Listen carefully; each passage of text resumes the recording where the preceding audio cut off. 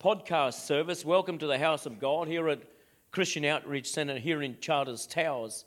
I'd love if you will turn in your Bibles. I pray that you brought your Bibles with you. Brooke, have you got your Bible with you? Can I have an amen in the house? Oh, that's good. And we're going to go to Genesis chapter 12, reading from verses 1 to 3. And if we can put that verse up this morning on the screen, if that's possible, and we can leave it there for the duration of the message. And I've referred to this incredible scripture, and I'll read it now briefly. So here we are at Genesis chapter 12 and verses 1 to 3. Now the Lord had said to Abram, "Get out of your country, from your family, and from your father's house to a land that I will show you. I will make you a great nation. I will bless you and make your name great, and you shall be a blessing. And I will bless those who bless you, and I will curse him who curses you, and in you all the families of the earth shall be blessed." Now this here scripture, it may not look much to you, but these couple of verses here have affected the course of human history just about more than any single verses in the whole of the Bible. And I've used it and referred to it because it says, "I will bless those who bless you and curse those who curse you." And it refers now to the descendants, the direct descendants of Abraham, the Jewish people. And so if there was any scripture that has affected the course of all history, you can look through this lens of verse here and read history. And you can see the nations which rise and fall on if they will bless or curse the children of Israel. Sometimes for no apparent reason, you see nations rise to the pinnacle. And you can see nations plummet within one generation. And you ask yourself, how did that happen? And sometimes you can look through the course of this very scripture here and you go, aha, and things begin to make sense. And you'll read history altogether different when you have an understanding of this one verse. And it says in verse 3, "And in you all the families of the earth will be blessed." Are there any families here today? Well, that's referring also to us. The Living Bible in verse 3 says, "The entire world will be blessed because of you." Isn't that amazing? And so we're descendants of Abraham ourselves. We are the seed of spiritual Abraham. And so here we see the redemptive plan of God for man and God beginning with a man, and that man is named Abraham. From this man, Abram, as he's called here, he was yet still to be called Abraham, would come a family. Abraham was to become a family. He was just him and his wife Sarai. And from that family would come a nation, which is the Jewish people. And to this nation, a people would be given the laws of God, and from which they were to govern a people. And most of the Westminster system by which even the Western world is governed can be traced back to its roots in the Bible. And the Word of God, the people were given the Word of God. This people group, to Abraham, his family, and his descendants, they were given the priesthood. They were given the sacrificial system and the temple worship that was all given to the Jewish people. To the Jewish people were also given the prophets and the promised Messiah for all mankind through the person of Jesus Christ. And so Jesus fulfilled more than 456 prophecies, all fulfilled through the one man named Jesus Christ. The odds of 2 or 3 coming about are extraordinary, but for 456 prophecies to be filled in only one man is more than amazing. And so we see that Abraham was taken out of the land of Ur of the Chaldeans. And I'd like to say from the outset, often to bring you into something, God has to take you out of something. Isn't that a remarkable thing? When you give your life to Jesus Christ, sometimes he will take you out of a job that you enjoyed for 30 years. But he wants to bring you into something else. I went through those same sort of transitions when I came to Christ. God took me out of something to bring me into something. Abraham lived in the land of Ur of the Chaldeans, or in what is called modern-day Iraq. And the Talmud, which is the primary source of religious law and the theology with the Old Testament, says that his father was an idol worshipper. And not only was Abram's father an idol worshipper, he was also an idol maker. And Abraham was called by God to leave his father's house and to go to a land that God would show him. But to leave everything that he had known. Has anybody here have ever done that? To leave everything that you've ever known? Oh, there I see Nadia's hand go that. She is a Belarusian, and she left Belarus. Amazing. Left the whole world behind and entered into a new world. Abraham did exactly that. There's another one. Left everything to start a new life. And so he left his home, he left his town, he left his father's gods to follow a God with no name. Imagine a God of no name speaking to you. 500 years later, Moses asked God, "Who shall I say who sent me?" And God revealed himself to Moses 500 years later as Yud-Heh-Vav-Heh, Yahweh, or Jehovah, we say. But he didn't reveal himself as the I am or the I will be that I will be, Yud-Heh-Vav-Heh. No wonder Abraham was called the father of faith. Hearing a voice from the God with no name, leave this land, leave your father's household, leave everything that you know, leave the family business and go to a land that I'm going to show you. When you get there, I'll tell you that you're there. It's quite an interesting arrangement, isn't it? Is there anybody here thinks that's logical? You know, the life of faith doesn't always appeal to the logic, does it? Or to the intellect. He says, oh, that can't be right, that can't be right, that can't be right, he says. Oh, it's not, isn't it? But the life of faith is an exciting walk. And when you hear the voice of God, and there's many people here who have, oh, you know that you've heard from God. Ur was an ancient city of substance, one of the oldest cities on earth.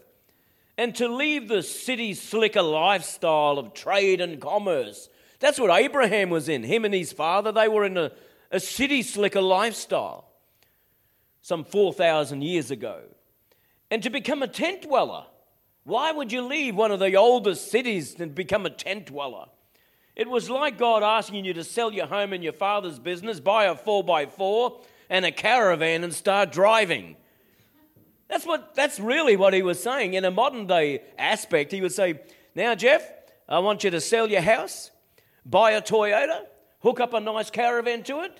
I want you to fuel it up. I know you've got no money left, but I'll pay the way. When you get there, I'll tell you when you're there, okay? And so Geoff, without a thought, because he's a mighty man of faith, just jumps in there, turns on the key, and off he goes. It's a big ask, isn't it?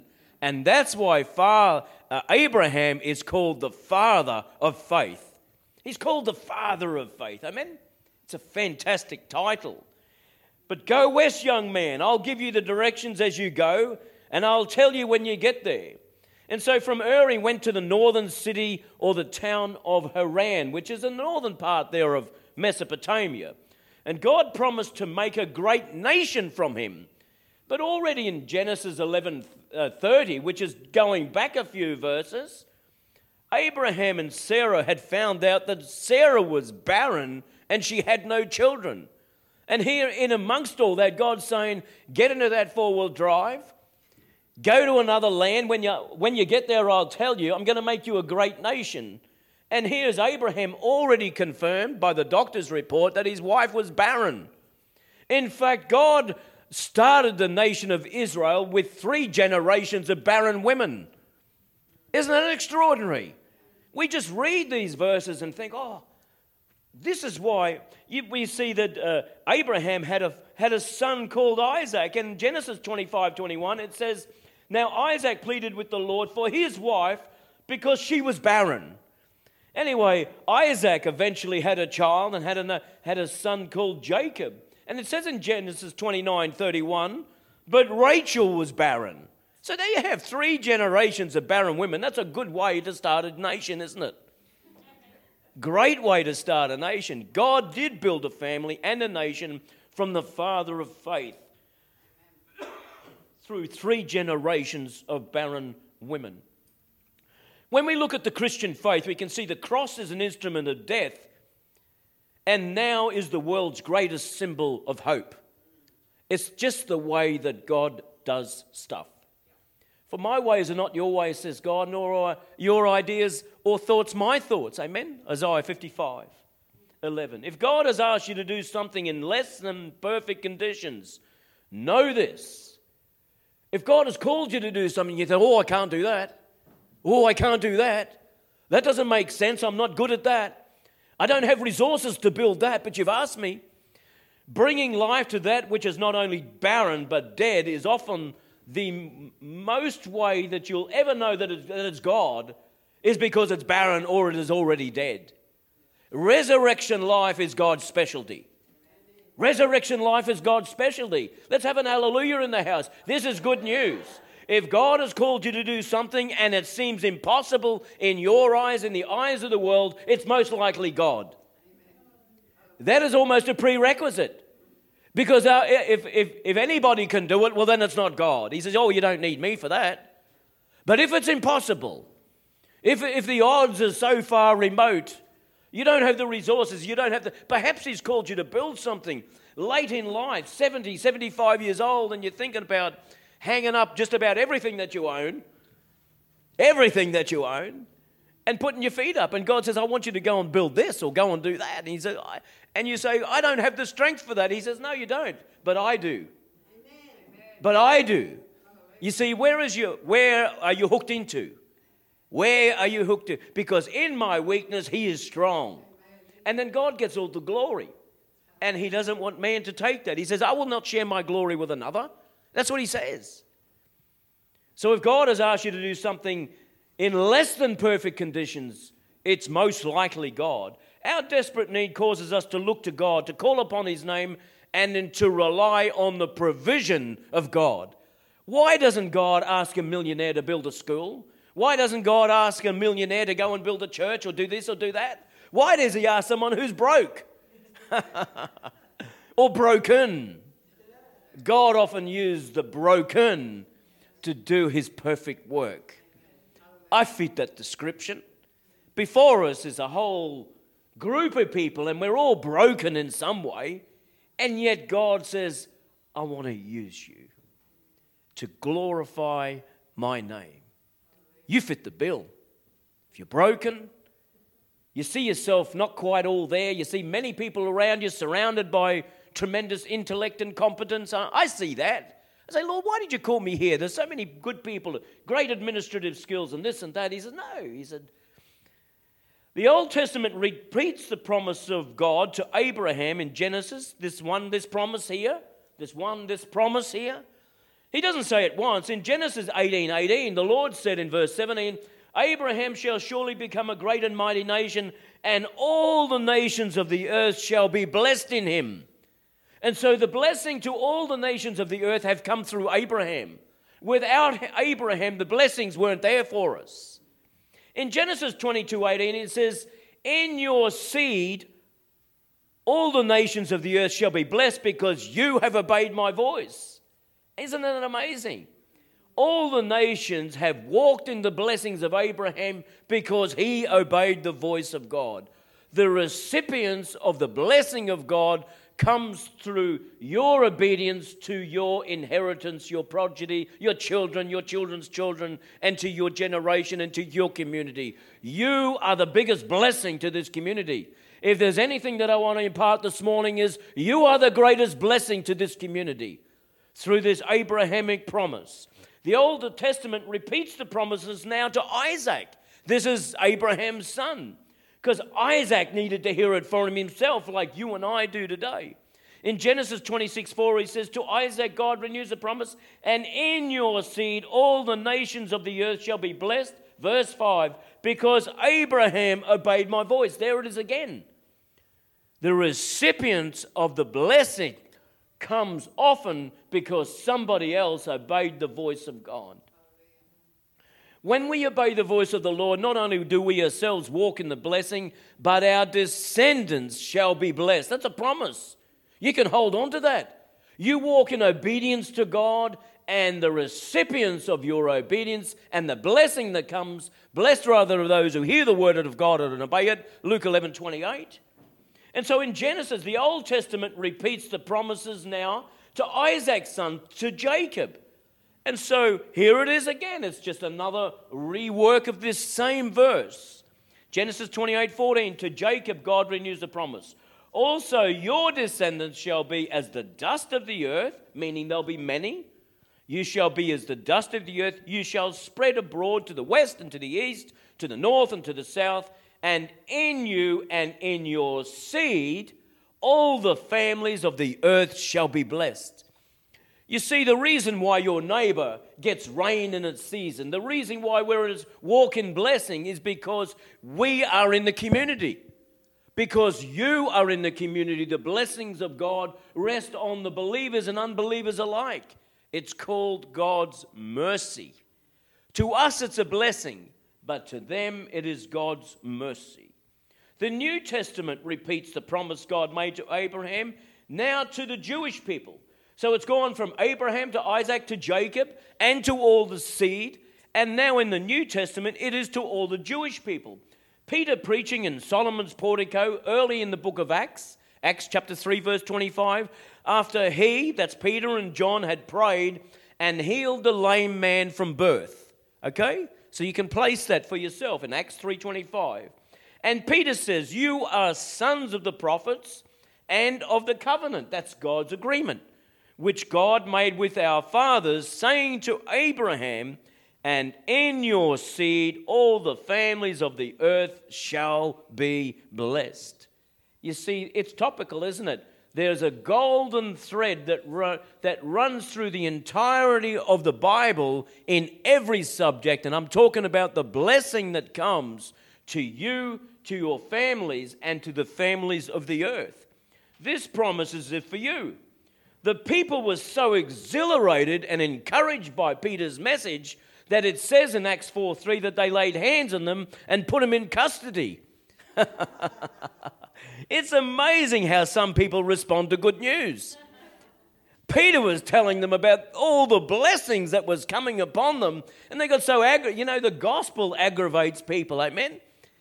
The gospel aggravates people. And the thing is, if you want to try to appease everybody around you and take, the bones out of the gospel, you water it down and there's no gospel message left. You have to preach the gospel the way it is. Warts and all, amen? The Bible talks about sin. It talks about sickness. It talks about walking with God. It talks about obedience. It talks about disobedience. It talks about heaven. It talks about hell. A lot of people don't even mention the name hell anymore, and some Bibles have taken the word out of the Bible, amen? Some Bibles have taken the word the blood of Jesus. They've nearly removed half the references of the blood of Jesus out of the Bible. They say, it's offensive. But that's the gospel. And the gospel is a rock of offense to every culture, to every people, to every person, amen?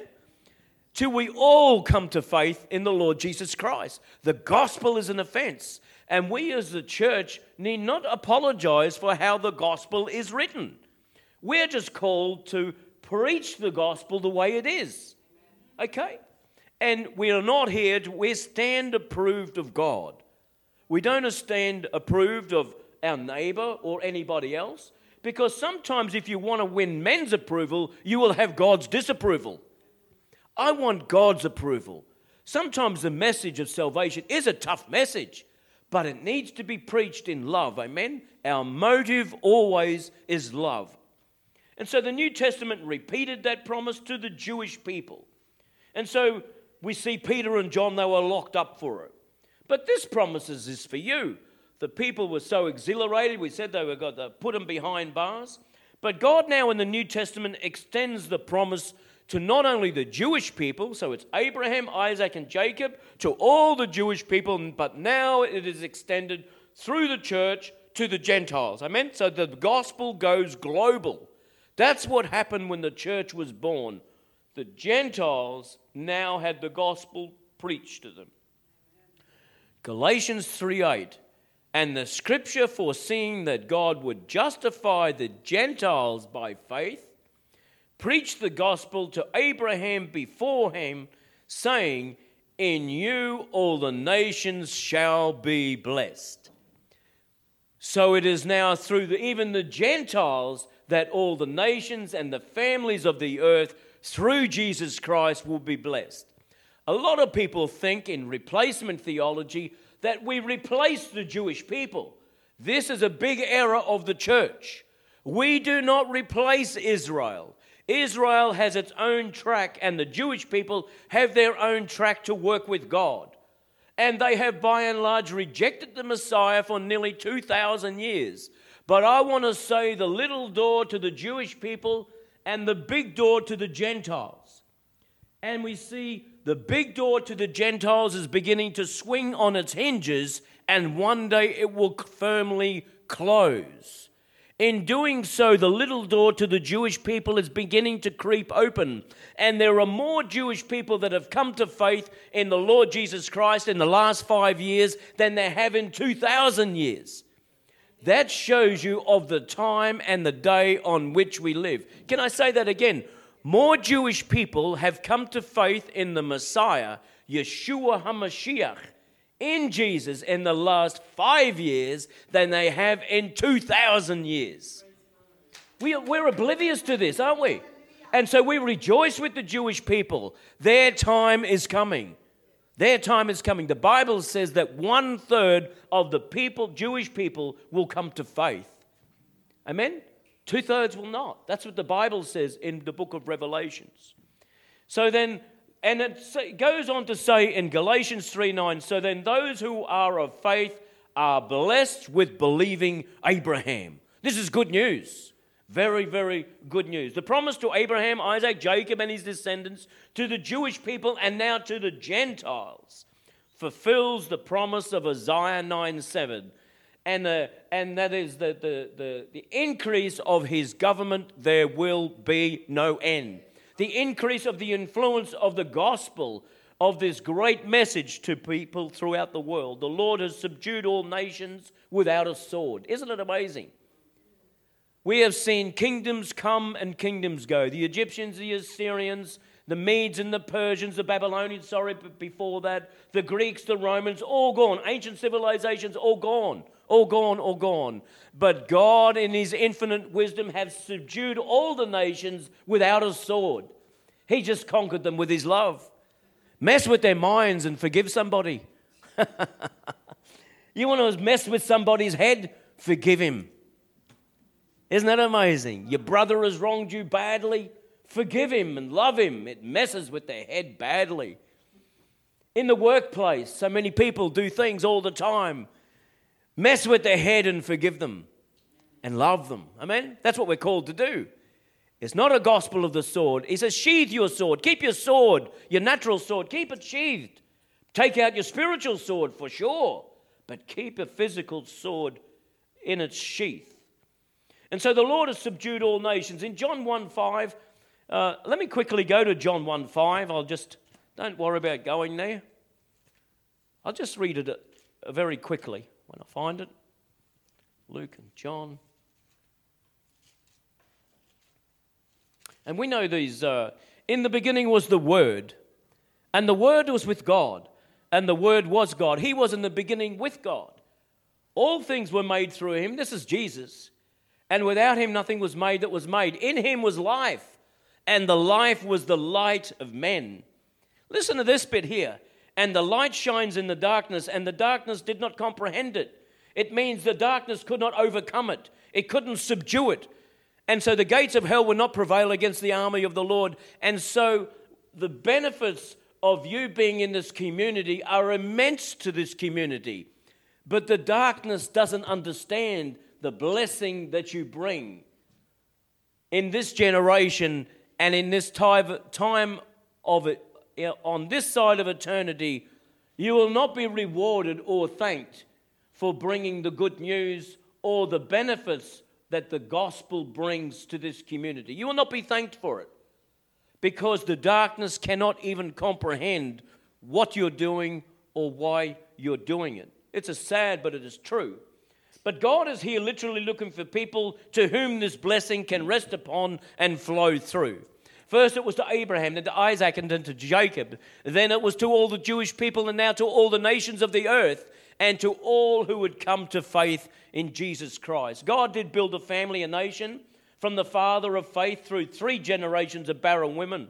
And just very, very quickly, I'm not going to speak for very long this morning, just to show you that the blessing of heaven rested upon the Jewish people, but now also upon the church. The Nobel Peace Prize. Who's heard of the Nobel Peace Prize? We all have, haven't we? And is awarded in physics, it's awarded in chemistry, psychology, medicine, literature, and peace. And to those who benefit humanity the most are awarded the world's most prestigious prize, so says the Oxford Dictionary of Contemporary History. But isn't it amazing? The Jewish people and descendants from the Jews to this day represent less than 0.2 of 1% of the world's population. But they represent 22.4% of all Nobel laureates. In fact, 208 out of the 930 Nobel laureates are all Jewish. Why? Because I will bless those who bless you and curse those who curse you, and in you all the nations of the earth shall be blessed. It's incredible, isn't it? Over 22%. You can go back statistically 5 years ago or 10 years ago, and you can see that this percentage is only increasing with time, not decreasing. You go back 20 years, it represented about 16%. But now this day, 22.4% of the Nobel laureates in the world today have been Jewish and or Jewish descent. And they have been an incredible blessing to the nations of the earth. But so too has the church. And I'm convinced that governments all around the world would have wound the church out years ago had it not been the great benefit that we bring to our communities. With the gospel, with the good news, comes education, comes hospitals, comes schools, comes unemployment agencies, orphanages, men's and women's refuges, food banks, the Royal Flying Doctors, etc., etc., etc., etc. And the benevolent money that comes into communities and the willing, helpful, loving hands that comes to a community because the gospel is work. You see, you are a blessing to this community. And that is the main message that I'd like to get through to this morning. Just turn to the person next to you and say, you are a blessing to this people. You are an amazing blessing to your workplace. Our present-day governments would close the doors of our churches tomorrow in this hostile Christian climate. But right now, they see the benevolent work and blessing to the nation, and they are reluctant to close this down. Amen? There will come a day, I believe, when they will. It's coming. But they appreciate the benefits of the gospel, and that would be true. So blessing, what does it mean? The Hebrew word there is ashar, which means it's almost a derivative of the word yashar, which is straight, happy, blessed, prosperous, successful, straight, right, and contented. That's what you bring to your family. That's what you bring, if you're a believer in Christ, that's what you bring to your relationships. That's what you bring to the upbringing of your children. That's what you bring to your marriage. These are the things that you bring to the discussion table, to the workplace, and to the business community. Do not underestimate the value of the gospel that God has planted. He's planted gold within you. Amen? And the beneficiaries is your workplace, the schools, wherever you work, wherever you are, your marriages, your relationships. Great beneficiaries. I will bless those who bless you. And in you, all the families of the earth will be blessed. When you come into contact with blessing, with your neighbors, they're not believers, but you can only be a blessing to their lives. They've got great neighbors in you. We need to see the intrinsic value that God has placed within each and every one of us. Sometimes we look in the mirror in the morning and we go, oh gosh, you need more sleep. I tell you what, God looks through different eyes. He looks through heaven's eyes, and he sees you made in the image and likeness of God. Perhaps you need to comb your hair, but he sees you. He sees the intrinsic value, the great storehouse of heaven that he has planted within you. Amen? Oh, it's great. It's fantastic what God has done and is doing through you. And the church should not underestimate its value that we give in every area of our life. So children, this is what you bring to your school and to the skate park. Amen? Imagine that. There's a deposit of God in our children that they bring to the skate park. You are the blessing this town needs. You are the blessing this town needs. The blessing of heaven rests on this region and community because you are here, because we are here. The blessing rests upon, we get rain in its season because you are here. If the church was not here, that's what you'll be describing the Great Tribulation when the church is no longer here. That is when the Great Tribulation will come. When the church is removed, believers are removed from the earth, you will see the Great Tribulation come because you are the withholding power at this time. You are the blessing this town needs. The blessing of heaven rests on this region because of you. You are an ambassador of Christ, and when you speak on his behalf. No wonder we should watch what we say. But turn to the person next to you and say, you're an ambassador for Christ. We got to see ourselves a little different. You are an ambassador for Christ. You speak with the authority of heaven. That's what we speak. We undervalue ourselves. You carry the blessing and you carry the miracle in the midst of a people who did not know God. Amen. Jonah went into a place called Nineveh, 120,000 people who didn't know their left hand from their right hand. They repented and the blessing of heaven remained on the Assyrian people. Judgment was deferred for an entire generation. Psalm 72:17, his name shall endure forever. His name shall continue as long as the sun, and men shall be blessed in him. All nations shall call him blessed. In regard to Israel, Malachi, the last prophet in the Old Testament, all nations will call you blessed, for you will be a delightful land. Amen? It's good. Let's stand to our feet while Jules comes to the keys. If anything this morning, I just want to encourage you that you are more than you think you are. You change the atmosphere. When you walk into a room, you bring in the light. When you walk into a room, darkness, the Bible says, must flee. It doesn't say you have to push it back. It just says it must flee. It runs from you.